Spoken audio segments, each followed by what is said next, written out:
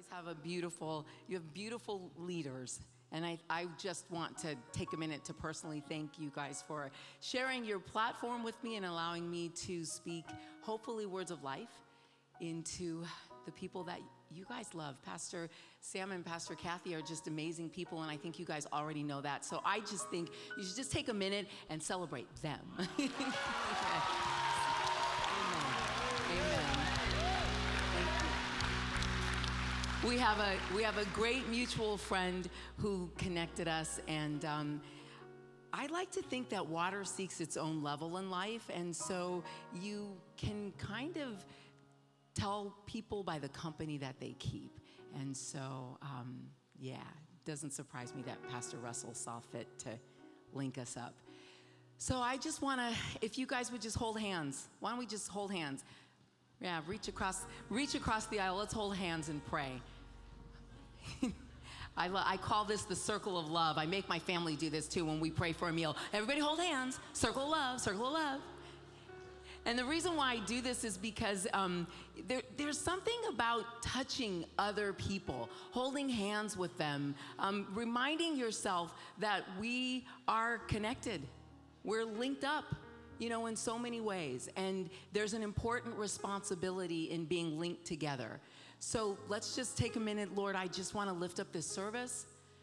Father, I lift up each and every person here, and I ask that the words, Father, that you bring through me tonight would truly be your words and your heart, and let your message accomplish everything and anything that you want to accomplish here tonight. I ask that chains be broken off of lives. I ask that shame be defeated once and forever. And I ask that there will be many here tonight who will make a decision to allow you to be Lord of their life. And Lord, for those of us who know you, who've already made that decision, I ask that you'll allow us to let you be Lord in a deeper way. So we thank you in Jesus' name. And everyone say, amen. Amen. All right. You guys can go ahead and sit down. We've been speaking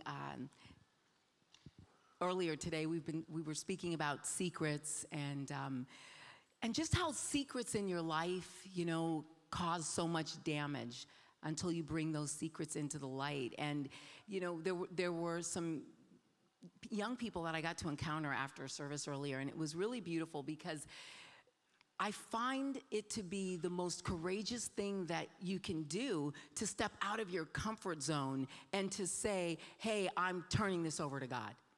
I'm changing this about my life. I'm taking this thing that was secret and I'm bringing it into the light. And I read something, part of it is Proverbs 16, verse 18. Or actually, I read something this afternoon when I was sitting in the room kind of preparing and praying for tonight. And it said, saving face, right? So a lot of times we don't want to go to the altar for prayer. We don't want to reach out to the Lord. We don't want to confess our sin one to another like the Bible says, right?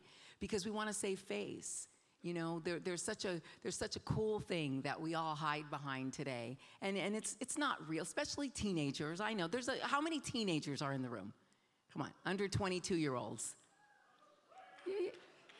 I figure there's a pretty good, right? Right? And you guys know you have a lot of peer pressure on you to be cool, right? I know. I mean, it was a million years ago when dinosaurs roamed the earth, but some of us were teenagers too. And I get it. But the coolest thing that you're doing is sitting here. And the coolest thing that you can do is to not just sit here, but to live out there as you are when you sit here. When your life can be an open book so that there are no secrets and that anyone in church can see you anywhere at any time, and that you're living the life that God has called you to live. That's the coolest thing you can do, is to be authentically a believer, to walk authentically in your identity. And so much of the reason why we have secrets is because things are done to us by other people. And then we do things ourselves, right? And so secrets are so linked to this whole phenomenon. Psychologists call it a shame spiral, secrets, usually about sin, usually about shame, right? You got to bring all of that into the light to find your freedom and your deliverance. But I read this thing and it said, saving face is the work of the flesh, not the spirit. It's indicative of a heart that is dominated by pride, not faith. And fleshly, prideful living always precedes a great and terrible fall. Now, I find that to be so incredible because I really hope tonight that you will not ever attempt to save face again. Because if saving face means that you stay locked in a place where your secrets control you, where your thought life controls you, then it's a dangerous place to be. So I'm not saying you have to confess every sin, but I am saying that there is a lot of stuff you need to find yourself a good accountability partner in. And you need to find someone that you can turn, that you trust and say, listen, my thought life is struggling with this, you know, or this thing happened to me and it's causing me to think in this way or to live in this way. Because so much of how we live out our identity as Christians has everything to do with how we confront the secrets and the brokenness and the issues inside of us that want to steer and control our identity. You understand what I'm saying? We don't want to be guided by anything except the Word of God. So this morning we started in Luke, and I kind of want to start there again because it's just these are such sweet scriptures that so encapsulate what I hope this message really communicates. And in Luke 8:17, it says, "For nothing is hidden that will not become evident, nor anything secret that will not be known and come to light." And then if you jump ahead to Luke 12, verses 2 and 3, it reads, "But there is nothing covered up that will not be revealed, and hidden that will not be known. Accordingly, whatever you have said in the dark will be heard in the light, and what you have whispered in the inner rooms will be proclaimed upon the housetops." Can you say the word secrets? Secrets can kill you. Secrets can destroy you. Secrets about things that have hurt you and harmed you. And so I contend that if we bring our secrets into the light, we find our victory. And I think that most of us as Christians are struggling today to really walk in victory. We want to walk in victory. I was so impressed watching all of you here at the altar praising, and I've been so impressed with your praise. Your praise is indicative of a body of people that love the Lord. I can feel your love of the Lord. I see it in your praise. Well, there is something that wants to come against your identity and your praise, and it's something that wants to destroy you, and it has everything to do with your own story. You know, we all have a story, right? And I'll share with you some of my story. But you have a story, each and every one of us. Some of you have a story, and it involves parents who maybe spoke to you harshly, or teachers who spoke words over your life as a young child, and those words were essential to curses. Some of you have completely dysfunctional families. Hello, welcome to the world. You know, some of us experience hurt, and we experience being dropped in the areas where we're supposed to be the safest. It's a part of the fallen world that we live in, and we know this. But I think what we don't often think about is how greatly the realities of our own stories, how greatly our stories can try to bench us in terms of our calling. You know, you're supposed to be the starting player in your life. You're supposed to be these of our own stories. How greatly our stories can try to bench us in terms of our calling. You know, you're supposed to be the starting player in your life. You're supposed to be on the court in your life, passing the ball. But a lot of times you may have the feeling that you're sitting on the sidelines, that you're watching someone else's life and you don't know how to get out of yourself and bring all of that into the light. Do you know what the light is? The light is the Word of God. The light is literally Jesus Christ. You know, I love in 1 John. 1 John at verse 1, going into it a little bit, this is a little bit of a sidebar, but I love how Jesus is described. In the beginning was the Word, and the Word was with God, and the Word was God. He was in the beginning with God. All things were made through him, and without him was not anything made that was made. In him was life, and the life was the light of men. The light shines in the darkness, and the darkness has not overcome it. You have to understand that whatever you think you're dealing with right now today in your life, whatever secrets you have about what someone has done to you or what you've done to someone else or what your thought life is or what your thought processes are or even what your behavior has been up until this very moment, the light can overcome it.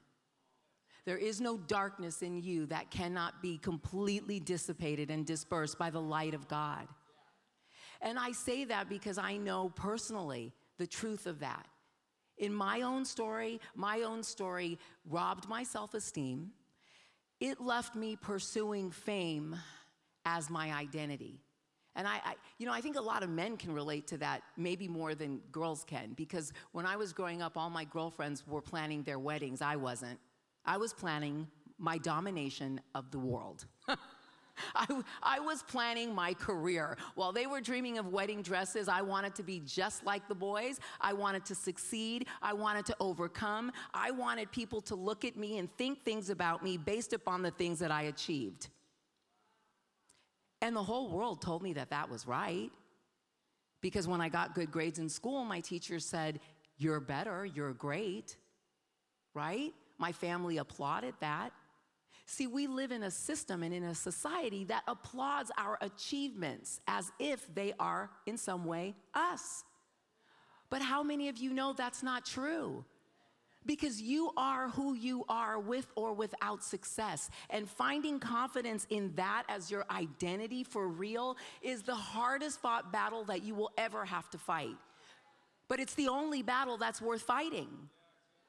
Because there was a moment when in the middle of my career and every dream I had as a child, on red carpets with private planes and money and access and wealth and privilege and famous friends, that I literally remember laying on my face and counting the cost and saying, "You know what, God? You saved me in a prison cell in Italy.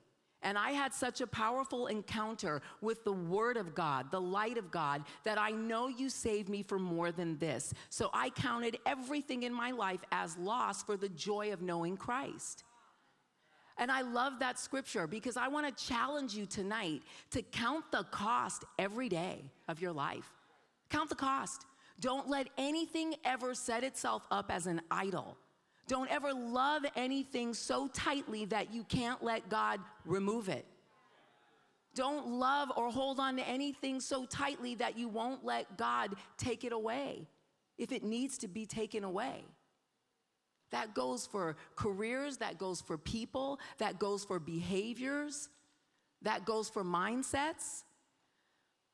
You know, Jesus said, "Be ye continually transformed by the renewing of your mind in Christ Jesus." I love that scripture because my entire life is about understanding that every day I have mindsets that God is constantly changing. And you do too, every day. There's so many young people in here, and you watch TV shows, and I know you do, and you watch movies, and they're creating mindsets. They're creating mindsets about how you see marriage. They're creating mindsets about how you see authority.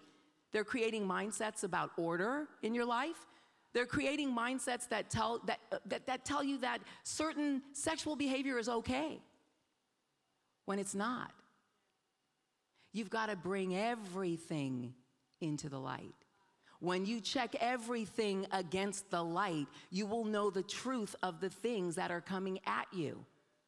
And I know that a lot comes at you. A lot comes at all of us every day because of the world that we live in. But you've got to continually bring and check all of that stuff against the Word of God. The interesting thing about secrets is that secrets usually have something to do with sin. And I've been alluding to it, and you know that. When someone leans over and says, "Shh, don't tell so-and-so," that's usually not a good thing. First thing I always want to say is, why can't I tell everyone that thing? Why are you telling me that and I can't tell everyone? Well, you know why. Because it usually has something to do with, well, with gossip, small one. Or it could have something to do, like me, because as I shared earlier, I was the victim of childhood sexual abuse. So that "don't tell anyone," that statement was really about keeping sin a secret. It was really about dominating my mind to a place of fear. And you know, sexual abuse and rape, I was raped as a teenager, caused me to have a life that I didn't ask for those things to be done to me. But you know, when sin gets in those secret dark places, and now you're the victim of some things that have been done to you. And they don't have to be things that are that bad. They could be other kinds of things that have been done to you, where you really know that you've been victimized, you've been abused. Usually what happens then is shame jumps on the back.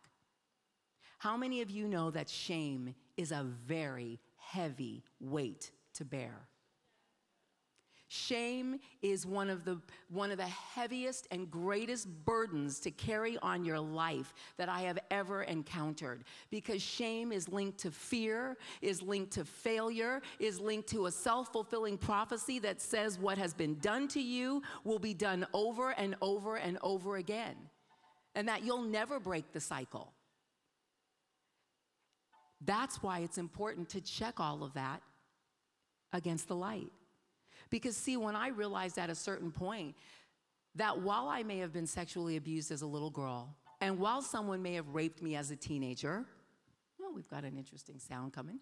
While all of that may have happened, I knew that what God... Does anybody else hear that? Yeah. I'm like, that is very... Maybe if I get...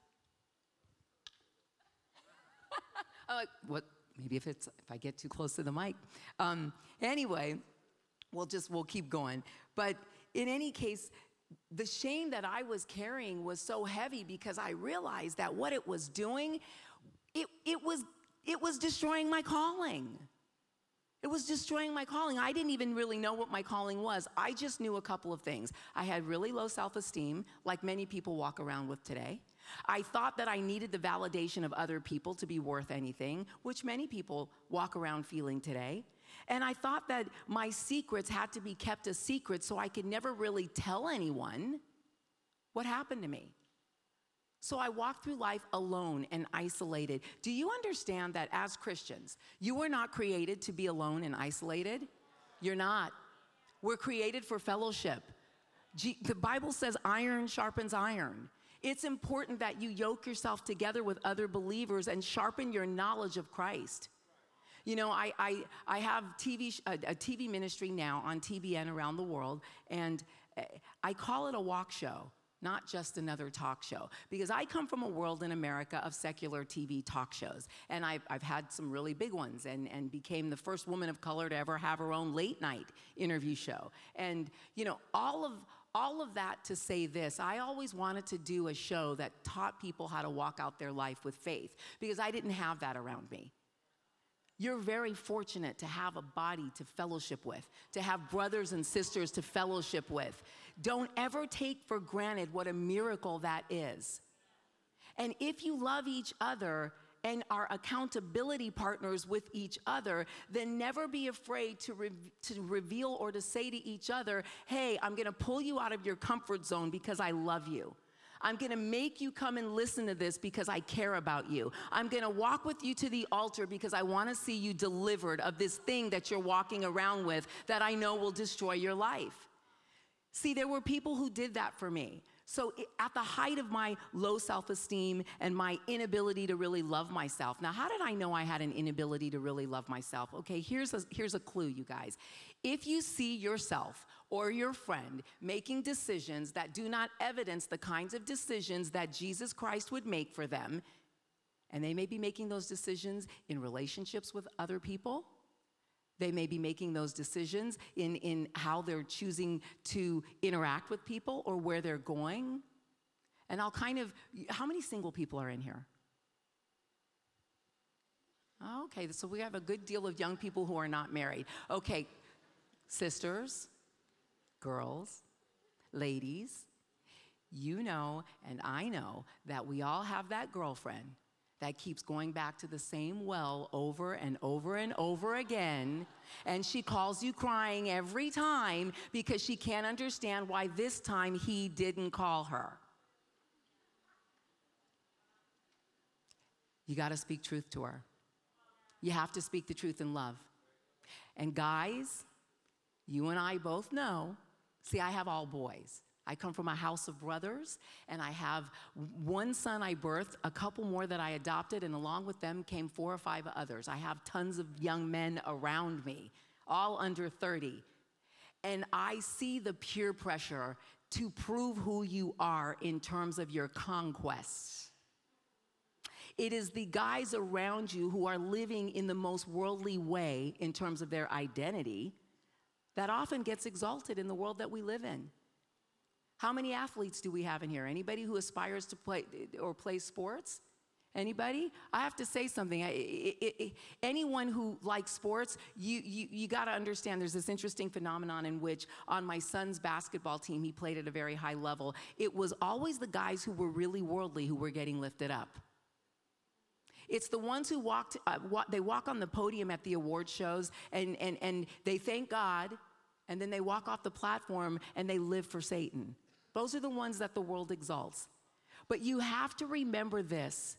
You have to remember what it says in Psalms, and I love this: never envy the wicked, because if you could see their end, you would not be jealous of them. Sin pays its wage. The wages of sin are death, so it says in the Bible, right? Well, I have to tell you, I used to test that because I thought, well, okay, how did I deal with my sexual abuse? Well, I became very rebellious. I became very promiscuous, really, because I felt like I learned a valuable lesson, and that was, I will get you before you get me. I will hurt you before I allow you to hurt me. I will not give my heart away. See, I was sexually abused in my home situation by a relative, which really and truly psychologists call incest. And incest is the worst form of sexual abuse, they say, because it destroys your ability to be intimate. Intimacy is a very deep thing to be destroyed, because intimacy is about your ability in your mind and in your heart to connect and be vulnerable and naked and real and honest with other people. When your ability to be intimate is broken, trust me, for me, it was worse than my body being touched. I would have rather dealt with the physical and sexual abuse than the brokenness of intimacy. Because you may or may not know this, but when you step out of God's will for your life in terms of purity, and purity is a big platform of mine because I know, because I've been there. When you step out of God's will for your life in terms of purity, you find yourself dragging all kinds of baggage into your marriage. Into that marriage that for some of you, you may have dreamed about and thought about since you were a young girl or a young boy. It becomes very difficult to unpack that baggage. So see, the wage of sin may not be a physical death, but usually if you think about sin, secrets, things that cause guilt if you're the one doing it, or things that cause shame if you've been the victim of it, the wage that those things pay may be the death of a friendship. How many times has gossip ruined a friendship? The wage of sin may not be a physical death, but it might be the death of an opportunity. It might be the death of a relationship with someone. It might be the death of your calling. At the end of the day, I promise you, Satan wants one thing from all of us. He wants our calling. Because, see, he knows what's dangerous inside of us. And I really believe from the way that I see your praise in this church and from the sweet, loving spirit that I feel on this church, that there is a tremendous calling to love others on this church. Satan wants your calling. He wants you ineffective. He wants you not to walk in identity. He wants you to believe that your story is so bad you can never overcome it. Well, I'll tell you, here's a bad story. So let's see, sexual abuse, rape. Of course, I made it to, through my high school and college years, primed to get my heart broken, because when I finally did let the walls come down, I got crushed. And so my response to getting crushed was to rebound and run off with the first guy that I met, in a night of carelessness. And in month 3, decided I am trying to fill the holes inside of me with everything, and it's not working. So by the time I was about 24 or 25, I was literally trying to fill the void. Alcohol, drugs, whatever you can do. For some people, it's shopping. For some people, it's relationships. Everybody has that thing, that ism, if you're not careful, that you will try to use to fill the void inside of your life. Secrets create holes. Sin creates holes. Holes that you try to fill. You try to fill it with everything you can. But those holes eventually create holes in your mind, holes in your heart, holes in your lifestyle, holes in your families, holes in your communities, holes in your nation. As believers today, never before has it been more important for us to fill our holes with the light of Christ, because our nations are depending on us. They don't even know it. And while we give them room to drive us out and neutralize us and sit us in a corner, we're being used against us. See, the whole world was waiting for the sons of God to reveal themselves, and I know that speaks of a future time, but I believe it also speaks of today. I believe that right now, today, our identity is about revealing ourselves as who we are. We are the sons and the daughters. We are the sons and the daughters. And so what happens? I said, God, but what happens when the sons and the daughters have pain? What happens when the sons and the daughters have secrets that they're dragging around? And even though they feel like they've accepted you, those things still have us because we've been broken in some way. And he said, I'm the same yesterday, today, and forever. Healing is still found with me. Bring those secrets to the light. I'll deal with them. So in my story, divorce obviously became a part of it. How could it not? I came from divorce. I ended up divorced. I got married in a state of crazy, so why would I not have ended up divorced? But it's funny, because while I was looking for love in all the wrong places, something beautiful happened. And out of that crazy marriage of mine, and it's my testimony is long and complicated, and I wrote my book because I realized I could never fully share the glory of God's story in my life in just a few minutes before people. I had to write a book. I resisted writing that book for 25 years. But when God moved me into ministry, I realized that the book, my testimony, was the way that I overcame, and it's in some way the way that I needed to share, because we all overcome by letting God take our mess and make a message, by understanding that our history is His story, and there is glory in His story if we allow Him in. If we truly take Him in and take our stuff to Him, to the light, we get blessed.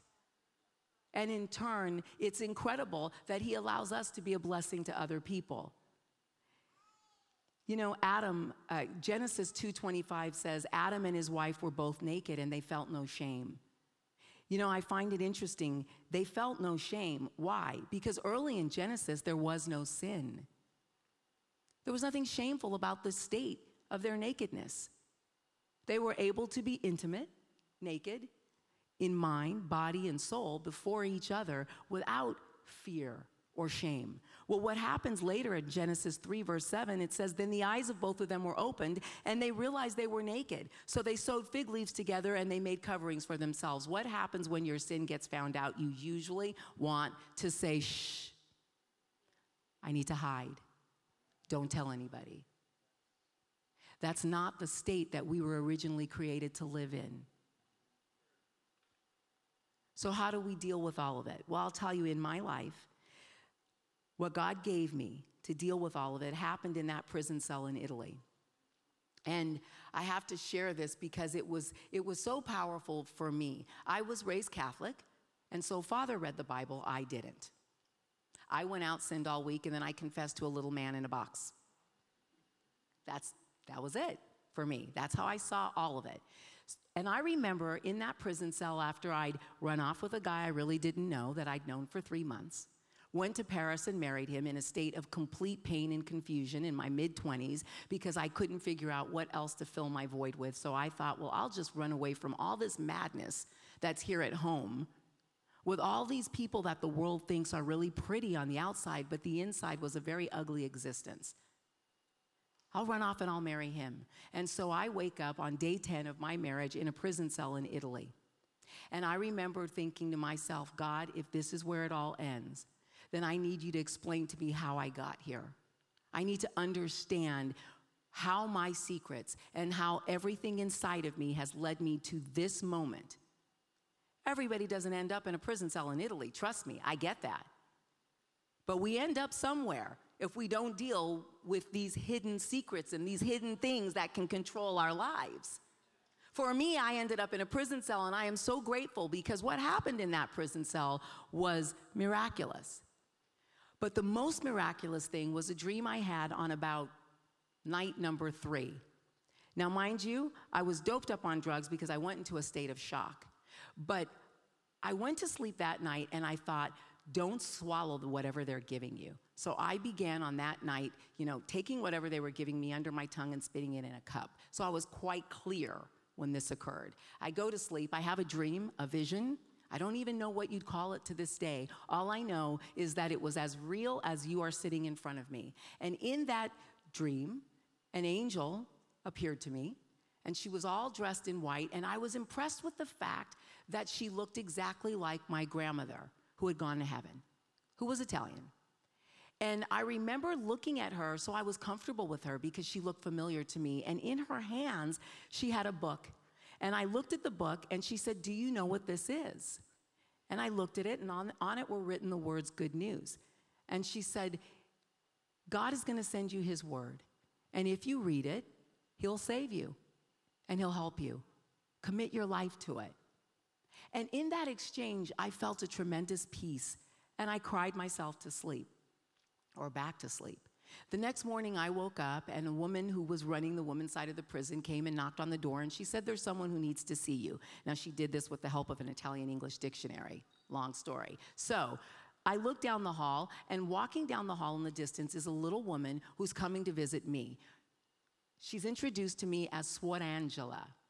Sister Angela is what that means in Italian. Sister Angela is all clothed in white, which strikes me as crazy because she's clothed in white and she looks exactly like my grandmother, exactly like the angel from the dream. And she has a book in her hands and she holds out the book and she says, do you know what this is? This is God's word. And if you read it and commit your life to it, he will save you. And on the words of the book were written the Good News Bible.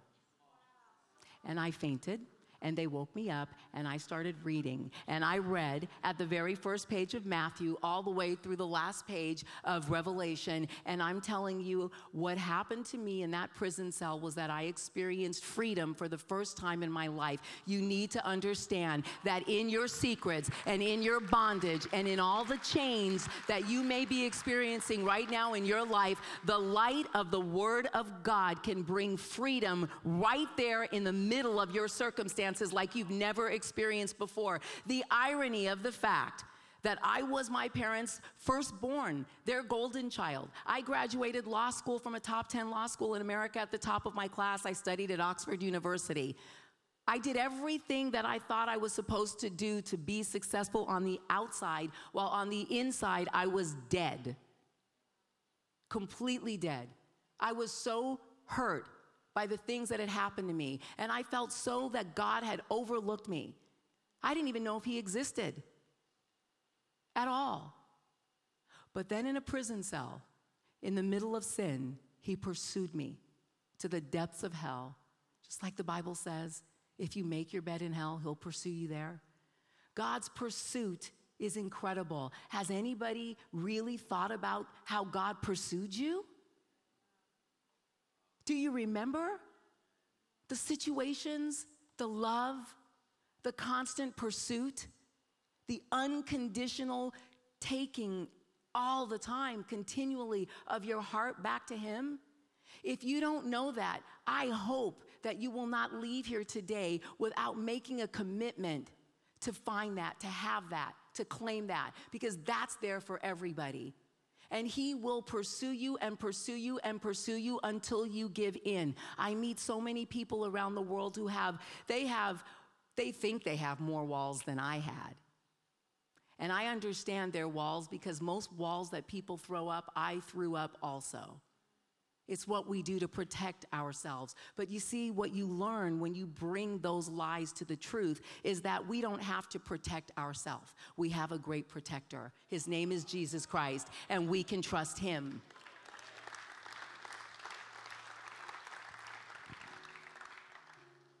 So I guess what I really wanted to try to do was not preach at you so much, but to share with you my story.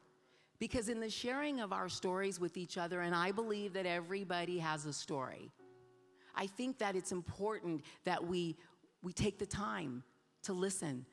That's why I always try to take the time to listen to each person's story, because I know that no matter how you might cool it up or pretty it up, or hide behind a relationship, or hide behind a job or a career or a position, I know that everybody's got something that God is always working on and dealing with.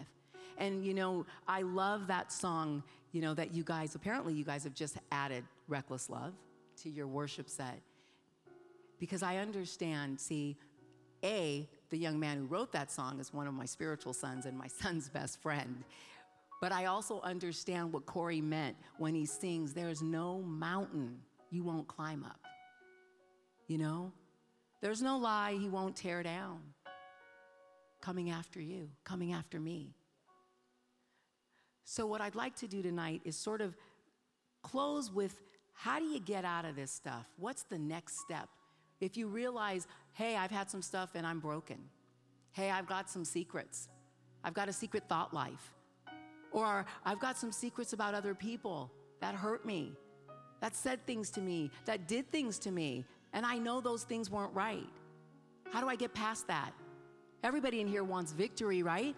We want to walk in the victory of Christ. We don't want to live in the pain and the shame of our past. Well, I have to tell you, and I didn't even plan on going here earlier, but I did, and so I'll land here again tonight. The most powerful answer I can give you is found in forgiveness. It's the thing that nobody wants to do. I did not want to do it. I didn't want to forgive who hurt me. They didn't deserve it. A lot of you have experienced things at the hands of other people, and those people don't deserve to be forgiven. A lot of you have done things, and you don't feel that you're worthy of forgiveness. And I'm not just talking to the unbelievers in here. I'm talking to my Christian brothers and sisters. But see, he leaves the 99. He leaves the 99. Why? Because the one who thinks he or she is so awful is worth the light of his love. So Jesus Christ's whole gig was about forgiveness. And tonight what I'd like to do is just close your eyes all around the room. And I just want to ask the Holy Spirit with you. Holy Spirit, just bring to their minds and their hearts, Lord, the things that they need to forgive, the things they need to release. Lord, help them to understand that forgiveness is not a Disney movie. And it doesn't mean that you live happily ever after all the time. No, because we have wisdom. We don't get in harm's way twice. But forgiveness is about taking the right that we have to judge someone else, or to judge something that someone else did, or to judge ourselves for what we did. We don't have that right. Forgiveness is about taking that right and giving it to you, Jesus. So I ask all around the room that you would allow the Holy Spirit to bring to your mind and your heart who you need to forgive, what you need to forgive. I ask the Holy Spirit to then speak to you about what you've done that you need forgiveness for. And then all over the room, if you would just begin to speak out as an act of worship, I forgive. Whatever it is, speak it out and get it off your chest. And it's really easy. Lord God, repeat after me. Lord God, I ask you to help me forgive. I don't want to be chained to anything in my past or my present. So right now I take my right to judge, even myself, and I give my right to you. And I ask that you would free me. And I ask that you would release these situations from my life. In Jesus' name. Now I would ask if you would stand up all around the room. And if there's anybody in the room tonight that you've brought with you who doesn't know Christ but wants to step into a relationship with Christ, just kind of keep your eyes closed. Could I see just by a show of hands, if there's anyone in here who doesn't know the Lord? If there's anyone in here who's come to the end of themselves and needs God to really take over? And if there's anyone in here who really feels like their secrets need to truly be surrendered into the light in a new way, would you raise your hands? Amen. Amen. Amen. You four here, could you link together and just pray for each other? Just pray for each other. And ask God to help with whatever those secrets are. You don't even have to reveal them, but I ask if someone near you has raised hands, if you guys would just join in and pray for them.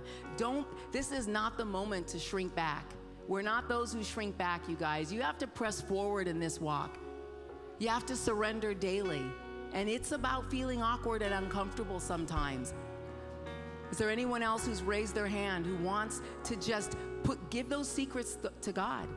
There's people here, right here in the third row, fourth row. Whoever's standing next to this guy, back here as well. If you would just pray for your brothers and your sisters. We're supposed to be family, you guys. If we're not safe to do this here, we're not safe to do this anywhere. Just pray for each other. You've got brothers and sisters who have their hands raised, even this much. Let them know they don't have anything to be embarrassed about, because you're going to leave your zone right now and go to them. Just like Jesus goes, he leaves the flock and he goes to the one. And so as you pray for each other, I'm going to join you in prayer. Lord, thank you that you continually go after the one. Thank you, Father, that we have each other to pray with. I ask, Lord, that you would deliver the lives of the people getting prayed for right now. I ask, Lord, that you would shine a light so brightly on each and every one of us that we would never be in bondage to secrets and shame and guilt, because shame and guilt are about Satan. Freedom and light and victory is about the God that we serve. Who serves the God that I serve? Who knows that freedom and victory is found at the feet of Jesus Christ? Who wants to shine the light daily in their own lives and walk in freedom? Amen.